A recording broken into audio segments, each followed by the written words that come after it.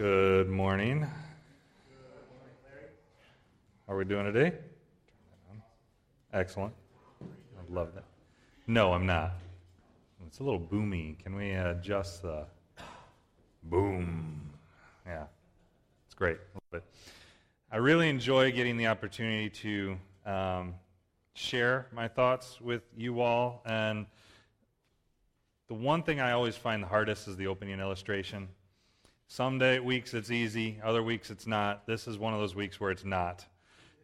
So I'm just going to dive right in and kind of introduce the topic of today. So today I want to talk to you about our pride and the God of AI, or artificial intelligence. And as we move through this, we're going to go through and we're going to see pride throughout Scripture, pride of our generation, how AI, artificial intelligence, is being used within this world, and what's to come. This is kind of the series of things that we're going to talk through. And as we talk through this, I want you to open your Bibles to Jeremiah chapter 7 specifically. And as you're turning there, I want to give a little bit of an introduction to Jeremiah chapter 7. It was earlier in this year that I had read through the book of Jeremiah, and this passage really stuck out to me for today. And what happens in this chapter here is you have 7 and 8, part of chapter 8, you have Jeremiah giving what's commonly known as Jeremiah's temple sermon, because he's told to teach this in the temple for the nation of Judah. And it reflects on a time before the judgment and destruction of Judah, which occurred around 586 BC during the reign of King Jehoiakim. And this message that Jeremiah preaches is one that highlights the failure of his people's ability to keep God's commands and outlines what happens as a result of that. And I know you're thinking, Larry, how does this play with pride and artificial intelligence? I promise you we'll get there. But Jeremiah is the starting point.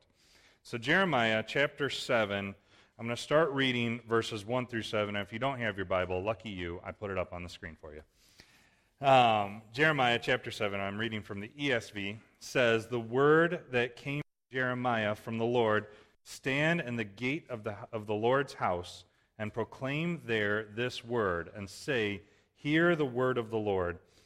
All you men of Judah who enter these gates to worship the Lord, thus the Lord of hosts, the God of Israel, amend your ways and your deeds, and I will let you dwell in this place. Do not trust in these deceptive temple of the Lord, the temple of the Lord, the temple of the Lord.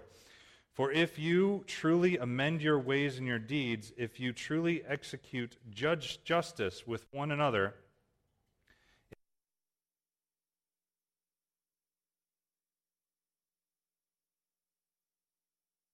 after other gods to your own harm, then I will let you dwell in this place, in the land that I gave of old to your fathers forever." The focus that Jeremiah puts here is on this. We see it twice. Amend your ways and your deeds, right? And the result of them amending their ways and their deeds is that the Lord will let them dwell in this place forever. He won't let them leave, right? Calamity will not fall upon them. However, the warning that he gives is this: do not trust in these deceptive words. This is the temple of the Lord. I like how the NET puts this verse. The NET writes it like this: stop putting your confidence in the false belief that says we are safe, the temple of the Lord is here. Right? Judah was under this false impression that because they had Jerusalem, God's holy city, and the temple of the Lord, they would be safe. They're not going to be attacked by their enemies. They're not going to go into captivity like Israel did. Right? We're safe. However, we're going to continue on in verses 8 through 15. We're going to see how the Lord will call them to look at the destruction of a city that once had the temple of the Lord. So let's read on. Jeremiah chapter 7, verses 8 through 15 says, "Behold, you trust in deceptive words to no avail. Will you steal, murder, commit adultery, swear falsely, make offerings to Baal, and go after other gods that you have not known? and then come and stand before me in this house, which is called by my name, and say, 'We are delivered,' only to go on doing all these abominations? Has this house, which is called by my name, become a den of robbers in your eyes? Behold, I myself have seen it, declares the Lord. Go now to my place that was in Shiloh, where my name dwell at first, and see what I did to it because of the evil of my people Israel. And now, because you have done all these things, declares the Lord, and when I spoke to you presently, you did not listen. And when I called you, you did not answer. Therefore, I will do to the house that is called by my name and in which you trust, and to the place that I gave to you and to your fathers, as I did to Shiloh. And I will cast you out of my sight and cast out all your kinsmen and all the offspring of Ephraim. Right? You hear here the Lord looking on the actions of Israel. They steal, commit murder, adultery, swear falsely, chase after Baal and false gods. And yet, they still try to put their trust and their faith in the fact that the house of the Lord is there, right? They're going to go on doing these things, but trust that the house of the Lord is here, and because the house of the Lord is here, it doesn't matter what we do. We can do what we want and still not receive judgment. That's their thinking, right? They put their safety in that false lie. And here's where we see the warning, right? The Lord tells them to go to my place that was in Shiloh. Flip to Psalms. Keep your finger in Jeremiah, but flip over to Psalms chapter 78. I want you to look at these two verses.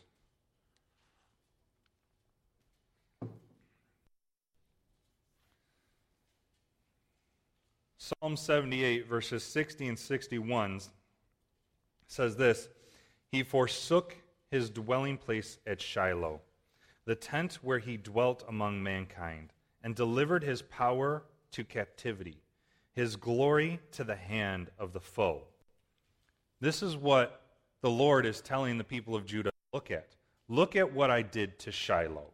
The people there trusted that the house of the Lord is here, so we will be safe. We can go do what we want, as the people in Jeremiah's day were doing, what they wanted. But the Lord's like, no, look to Shiloh. What happened there? I gave Shiloh to captivity. I gave Shiloh to the hand of the foe, and so will be the same with you. That's why he ends the warning here. Therefore, I will do to the house that is called by my name and in which you trust, as I did to Shiloh. In this warning, he's telling the people to contemplate why Israel was destroyed at Shiloh. Think about it, and why my PowerPoint decided to die. Technology. I love it. There we go. He's telling them, contemplate what happened to Shiloh and why Israel was destroyed there. And the answer is this: Israel was destroyed at Shiloh because they stopped serving Yahweh and started serving themselves and other gods. That is why. They didn't humble themselves before the Lord. They exalted themselves. They exalted the teachers that tickled their ears. Right? That's the problem.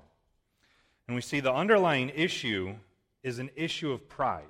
Right? The people of Judah, the people of Israel at Shiloh, they had pride in the fact that the temple of the Lord was there.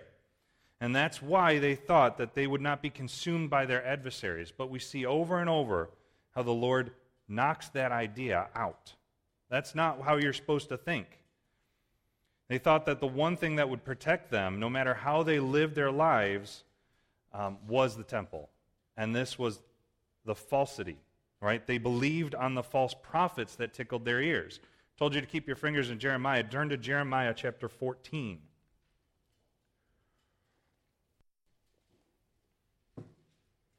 Jeremiah 14, verses 13 through 16, talks about this. This is one of the many we're going to look at two. This is the first one.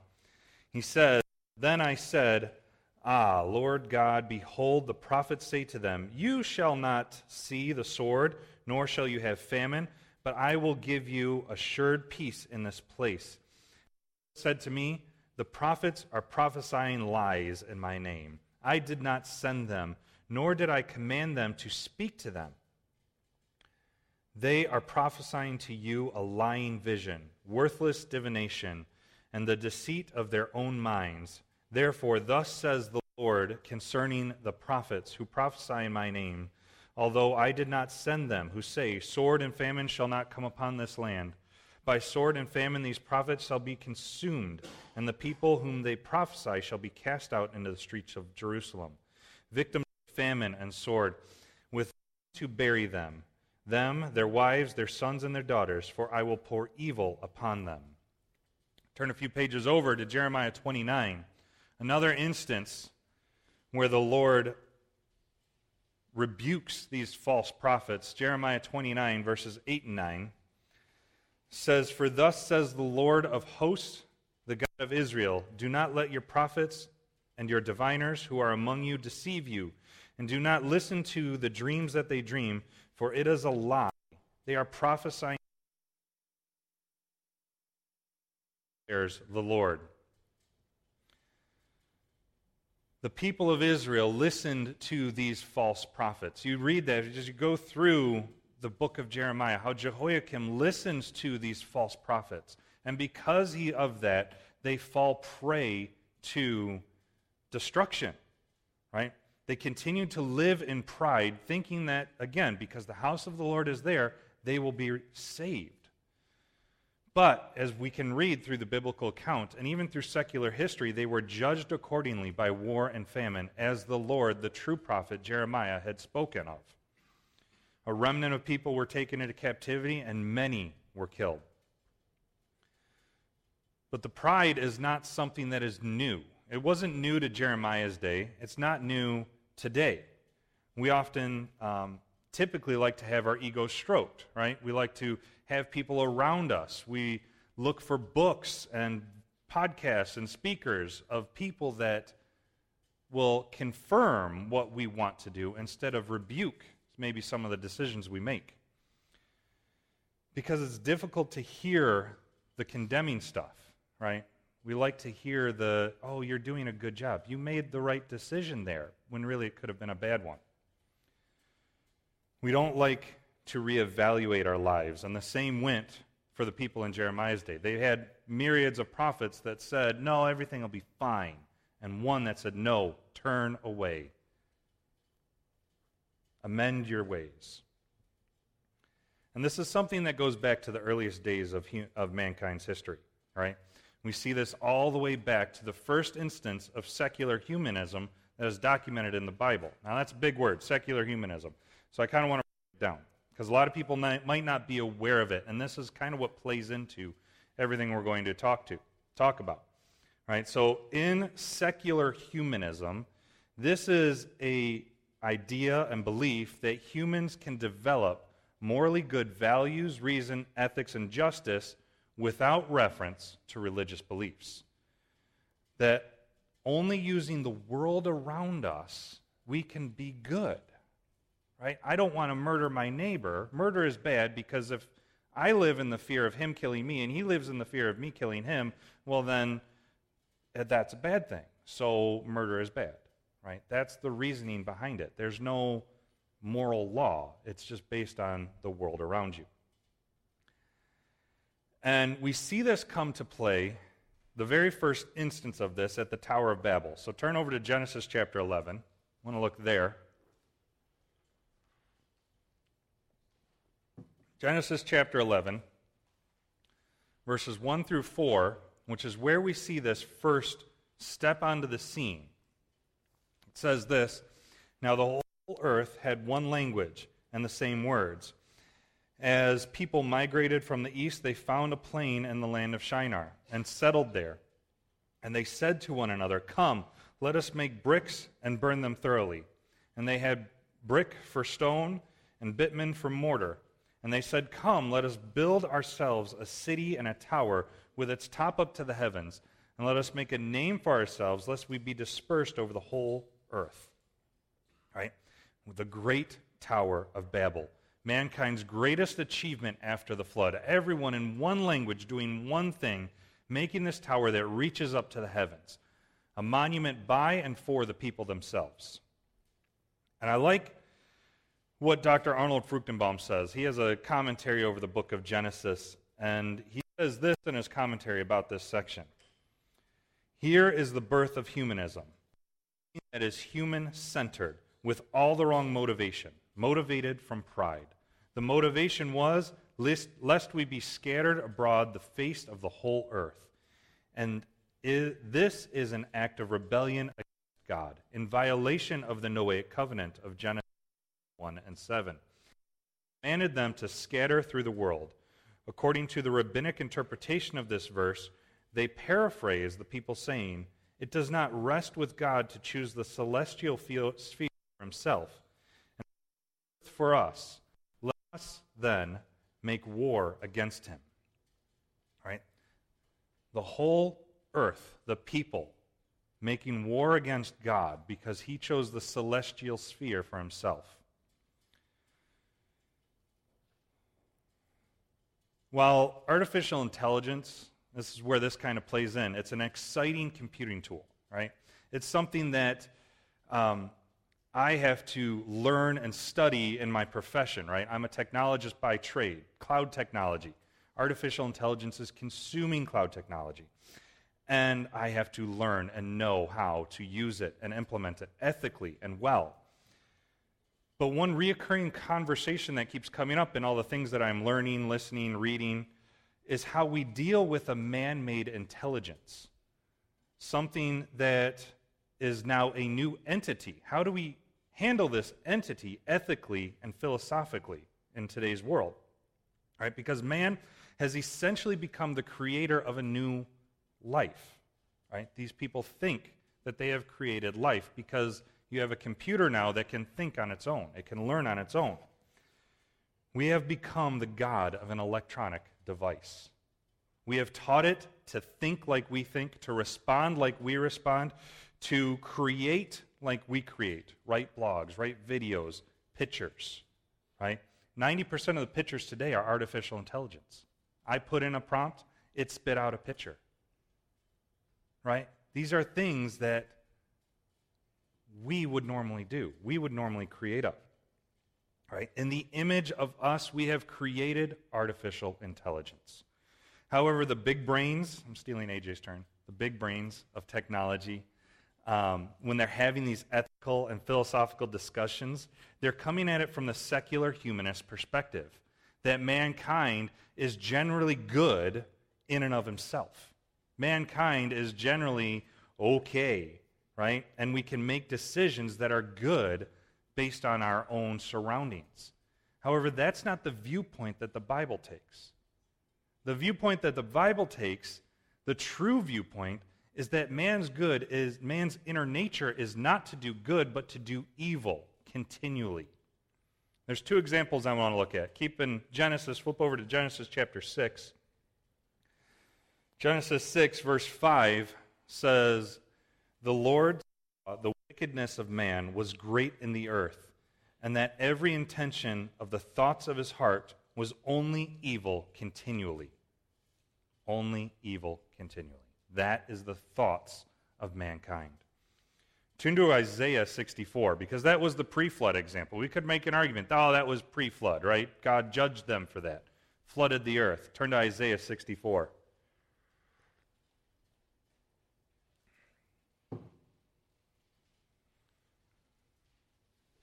Isaiah 64, looking at verse 6, says, we have all become like one who is unclean. All our righteous deeds are like a polluted garment. We all fade like a leaf, and our iniquities, like the wind, take us away. Where the pre-flood world was always evil continually, the post-flood world, we see that even our righteous deeds are like a polluted garment. However, in mankind's attempt to avoid fading like a leaf, right? Because as Isaiah says, we all fade like a leaf. mankind is trying to attempt to not fade like a leaf. We strive to create something that we can imprint ourselves on. The men of this world have created something that would enable them to put their likeness, their image, their voice, their thoughts into. And by some miraculous way, they think now that their minds can live forever in this artificial intelligence state while their body decays in the grave. They think that they will still live forever. Their consciousness will continue to go on. This advancement in technology reminds me of a comic. I like comics. I'll lighten it up a little bit. It reminds me of one comic book superhero story, Superman. You see, in the origins of Superman, you have this young alien boy who gets lands on Earth, gets adopted by the Kent family, assumes the name Clark Kent, and he grows up, and around his teenage years, his father, Jonathan Kent, dies in an accident that Superman could have prevented. Superman then goes in this deep state of turmoil, and he, finds this crystal from his spacecraft, and he tells his mom, I'm going on this journey to find what this crystal means. And so he travels through the earth, and he ends up in the Arctic. And as he lands in the Arctic, he finds out that he can use this crystal to create something called the Fortress of Solitude. And this is where Superman goes, and there's this little pillar, kind of like the podium, and he can put his crystal in. And when he puts his crystal in, ta-da, the artificial intelligence of his father appears. Right? His father has imprinted his likeness, his voice, his knowledge into this computer system. And now Clark Kent can interact with this artificial intelligence, and the AI influences him to be the champion of the earth. Right? And that's, ta-da, now you have Superman, the champion of the world. However, the leaders in philosophy and tech, when they speak about AI, they speak about it like we are training the champion of our earth. That artificial intelligence will one day be the thing that can save us. Right? We can build it in a way to mimic our consciousness, our thoughts, our actions, right? Our voices, our likeness. We can have images of us. Continue on, again, after our bodies have been in the grave. This is how the secular humanist thinks that he will live forever. He will imprint onto an artificial intelligence, and it will be his way forward. They forgot the power button. Every computer still has a power button. You can turn it off. They forgot about that. Now, the picture didn't show up. One of the guys leading the development of artificial intelligence is a guy by the name of Yuval Harari. And if you're not familiar with Harari, he is one of the folks that's a part of the World Economic Forum. It's said that he is the second-hand man of Klaus Schwab, the leader of the World Economic Forum. And I recently listened to a podcast that had him on. I don't make it a point to listen to him because 99% of the time I disagree with the guy. Used to be 100. He actually said one thing that I agreed with, so I mocked it down a little. But in this podcast, they were discussing the technical and philosophical implications of artificial intelligence. And what he said really speaks to artificial intelligence and the pride of mankind. He says this. He says, the funny thing is, when you look to the future, more and more entities will come out of intelligent design. Not of some God above the clouds, but of our intelligent design. And the intelligent design of our clouds, of our computing clouds. They will design more and more entities. And this is what is happening with AI. Right? That comment right there. More and more, there's this picture. More and more entities coming out of intelligent design, but out of our intelligent design. Out of the intelligent design of our clouds, the things that we have built and made. And the one thing that gives me turmoil in working with artificial intelligence is this thought that a project that I am working on could be seen as something that comes out of my intelligent design. I hate it. It's disgusting.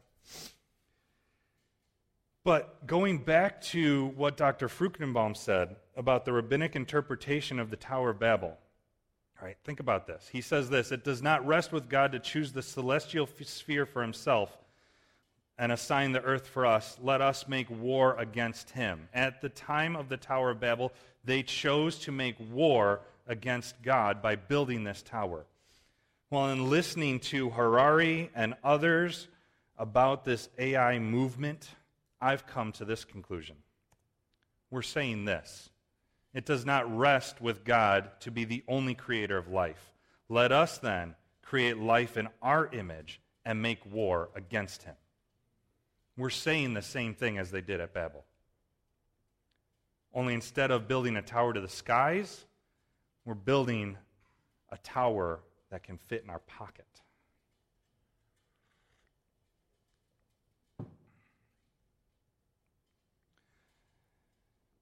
Well, I meant to say that. Instead of building a tower to the skies, I got pictures.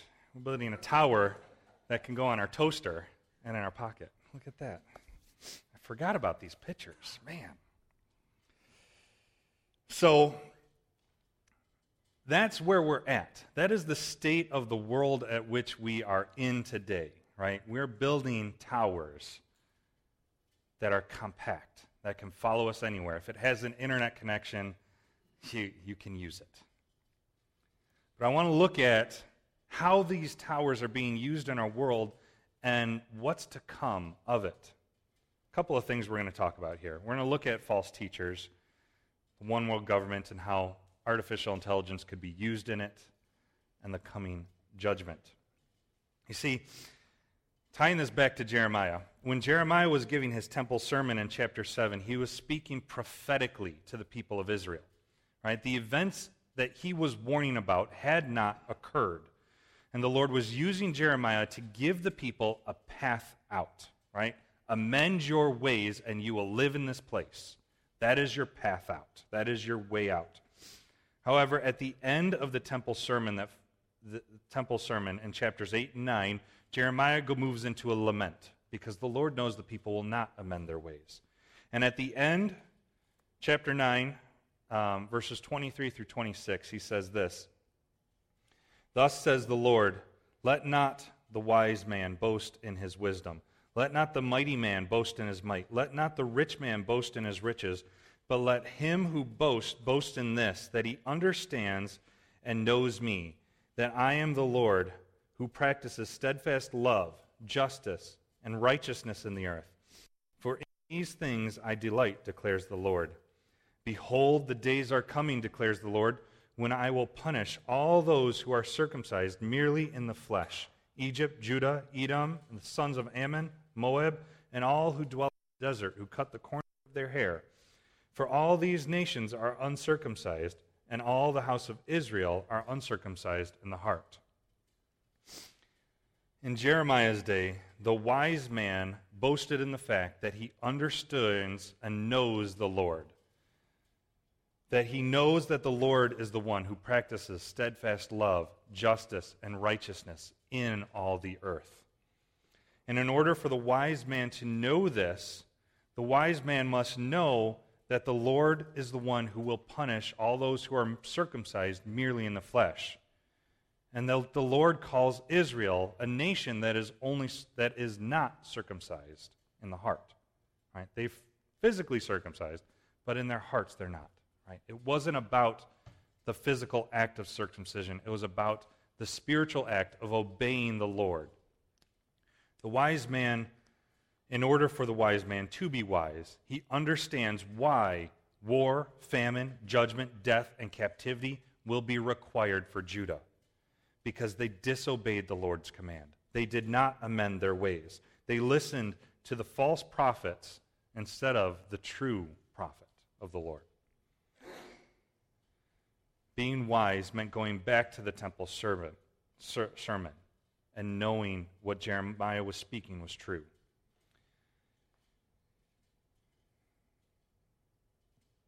But we have prophecies that are given to this generation, a number of them, as we look throughout Scripture. Turn to 2 Timothy chapter 3. Because as the Lord gave prophecies to Jeremiah, of what was coming, he gives prophecies to us as well of what is to come, what we can expect, so that we can be ready when it knocks on the door. 2 Timothy chapter 3, verses 1 through 5 reads, "But understand this, in the last days there will come times of difficulty.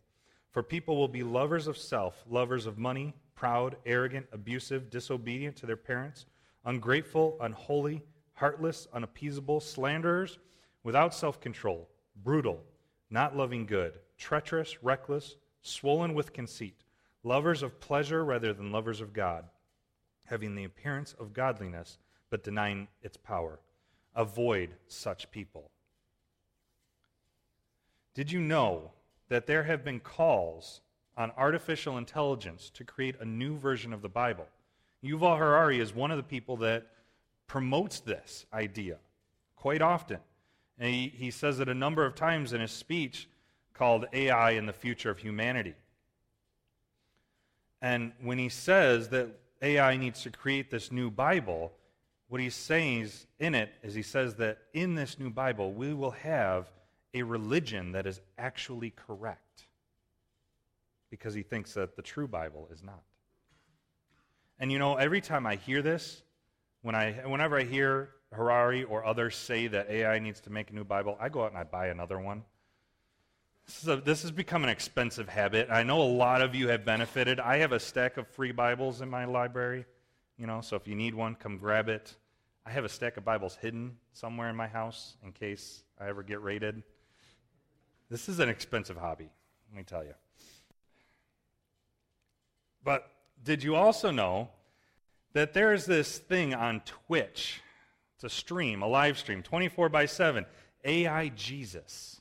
He was given the Old Testament, and it was trained to give instructions and reinterpret the Old Testament. And it even has a surfer vibe to it. You listen to the man, yeah, dude, this is cool stuff, this Jeremiah thing, oh, that was something pokey, you don't need, right? It's really awful. Don't look it up, promise. Just it's awful. Now, also, did you know that there's this St. Paul Church in Fürth, Germany? They recently did a 40-minute sermon. The text of the sermon generated by AI. The avatars on the screen generated by AI. The voice repeating generated by AI. The entire thing. AI-driven. And I'm sure as I'm speaking right now, there's a church out there with a pastor who is building a sermon, speaking it from artificial intelligence because it's easy. I can give AI a collection of my sermons and say, okay, now write something in my likeness that I would speak. I didn't do that today. I only did that with the pictures, I promise. But that is how artificial intelligence has implanted itself into the false teachers of today. It's here. It's out there, and it's easy. What about the prophecies of the one world government? For time's sake, I only want to flip to Daniel chapter 7. I won't read both sections. But Daniel has two visions that talk about this coming one world government. And I want to look at Daniel chapter 7, verses 23 through 27. He outlines it very well here. He says, "And thus he said, as for the fourth beast, there shall be a fourth kingdom on the earth, which shall be different from all the kingdoms. It shall devour the whole earth and trample it down and break it to pieces. As for the 10 horns, out of this kingdom 10 kings shall arise, and another shall arise after them. He shall be different from the former ones, and shall put down 3 kings. He shall speak words against the Most High, and shall wear out the saints of the Most High, and shall think to change the times and the laws. And they shall be given into his hand for a time, times, and half a time. But the court shall sit in judgment, and his dominion shall be taken away, to be consumed and destroyed to the end. And the kingdom and the dominion and the greatness of the kingdoms under the whole earth shall be given to the people of the saints of the Most High. And his kingdom shall be an everlasting kingdom, and all dominions shall serve and obey him. before we get to the point at the end there where the Lord comes and sets up this everlasting kingdom, there will be a centralized government consisting of 10 kings. And eventually, this power will be given to one man, the Antichrist. He will reign and rule over this earth with power and fury unlike anything that has been seen. And I want you to think about what it takes to run a local government, let alone a worldwide government, right? All the people to enforce laws, to make the laws, all the other, everything, to put it at scale is a monumental task, especially from a one-world government perspective. Now, what was interesting is that the leaders in AI are talking about this. There's one guy, another podcast I listened to, had a guy, Mo Gadot. I actually have his picture up first. Haha, there's Mo. Mo Gadot. And if you don't know Mo Gadot, that's fine. He used to be the chief business officer for Google, and he was one of the main leaders in their artificial intelligence development. And in this interview, Mo Gadot was talking about how we're in a dystopian era where artificial intelligence is starting to disrupt mankind, and not because of the technology itself, but because of mankind's greed and how we use it. And he says this in the interview. He says that within 2 to 3 years, there will be a concentration of power. Speaking of governmental power, we need to concentrate the governmental power because that's the only way we can make decisions fast-paced enough to match with the artificial intelligence development so that we can move away from this dystopia to a utopia. Right? We can move into a world where everyone is happy living coincided with artificial intelligence. It's crazy. Again, when you think about what it takes to run a government, a one-world government at scale, there's pieces of artificial intelligence that need to come into play. Something, for example, like computer vision. This is where you give computers the ability to see the world, right? You have cameras connected with facial recognition, connected with a model, a trained model that says, hey, crossing the street here is jaywalking, but crossing the street here is not. So if you see someone cross the street at these points, go and arrest them, right? Because they broke the law. That is being used today in smart policing. You can look this up in Dallas, Texas. They used this to arrest a number of people that were protesting and broke the law. The cameras found the people that broke the law. The police went and arrested only those people. It's crazy. How about a social credit system? We commonly hear this being used in China. Okay? You combine AI with other parts of a person's life, you know, your biometrics, you open closed doors, you say something on Twitter, Facebook, right? The AI then can iterate everything that you say and do, look at all your actions, track you, and then determine a credit score for you that gives you access to banking, loans, travel, education. China's the leader of this development, and it's coming. We see it. What about prophecies of the coming judgment? Turn to 2 Peter chapter 3. 2 Peter chapter 3. Even though we can see these things coming in our day and age, we're given a prophecy in 2 Peter that should give us some semblance of hope. 2 Peter chapter 3, verses 1 through 7 says, "This is now the second letter that I am writing to you, beloved. In both of them I am stirring up your sincere mind by way of reminder, that you should remember the predictions of the holy prophets and the commandments of the Lord and Savior through your apostles.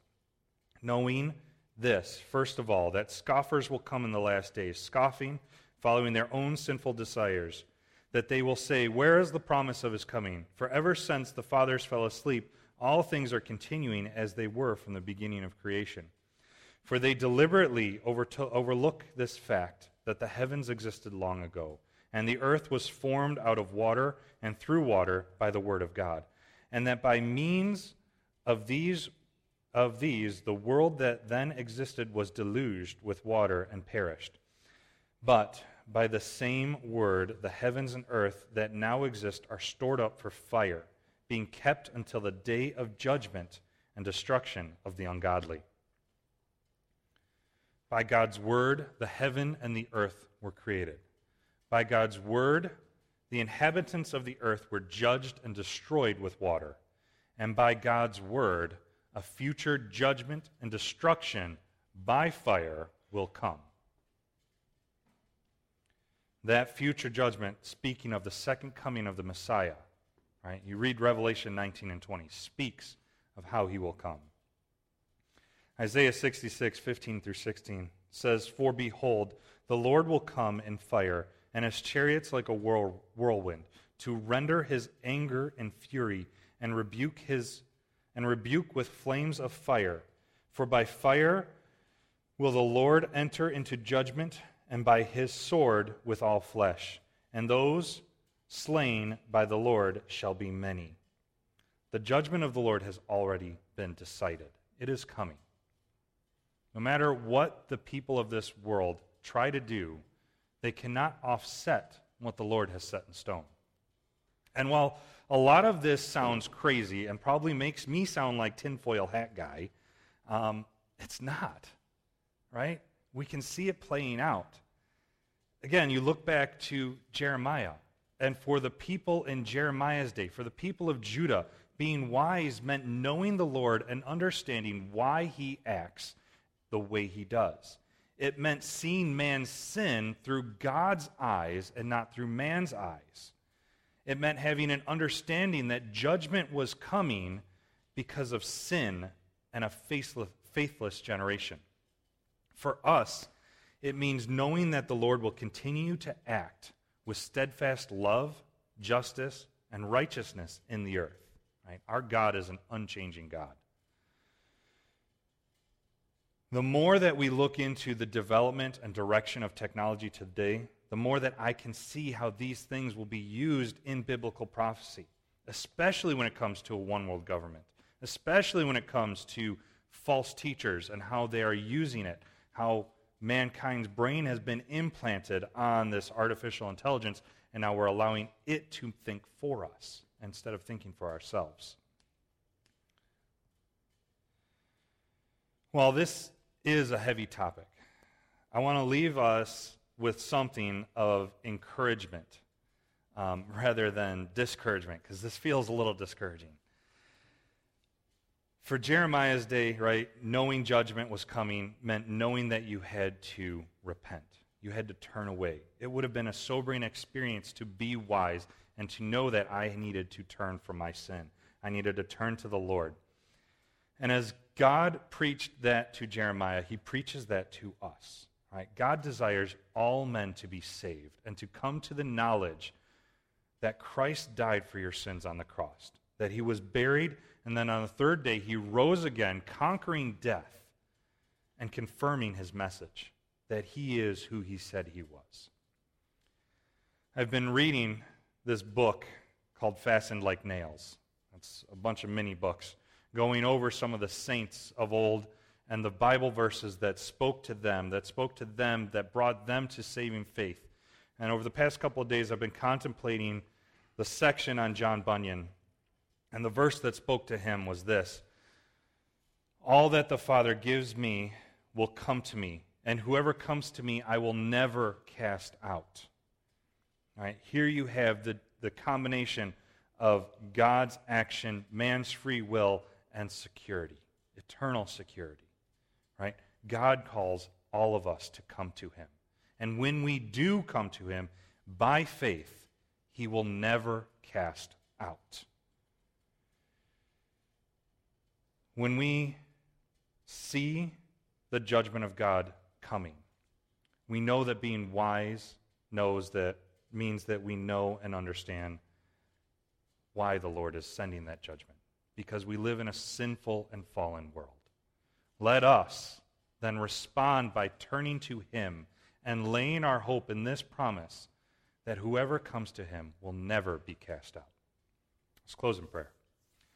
Dear Heavenly Father, we just want to thank you and praise you for you. We praise you for the fact that you give us the ability to know you, to know why you act the way you act, and to know how you will act. We thank you, God, that no matter what the men of this world will do, we can trust in you. We can put our faith in you. We can come to you and know that you will never cast us out. We thank you, God. We pray that you take us home safely and that we would continue to trust and lean in you. We pray these things in the name of your Son, Jesus Christ. Amen.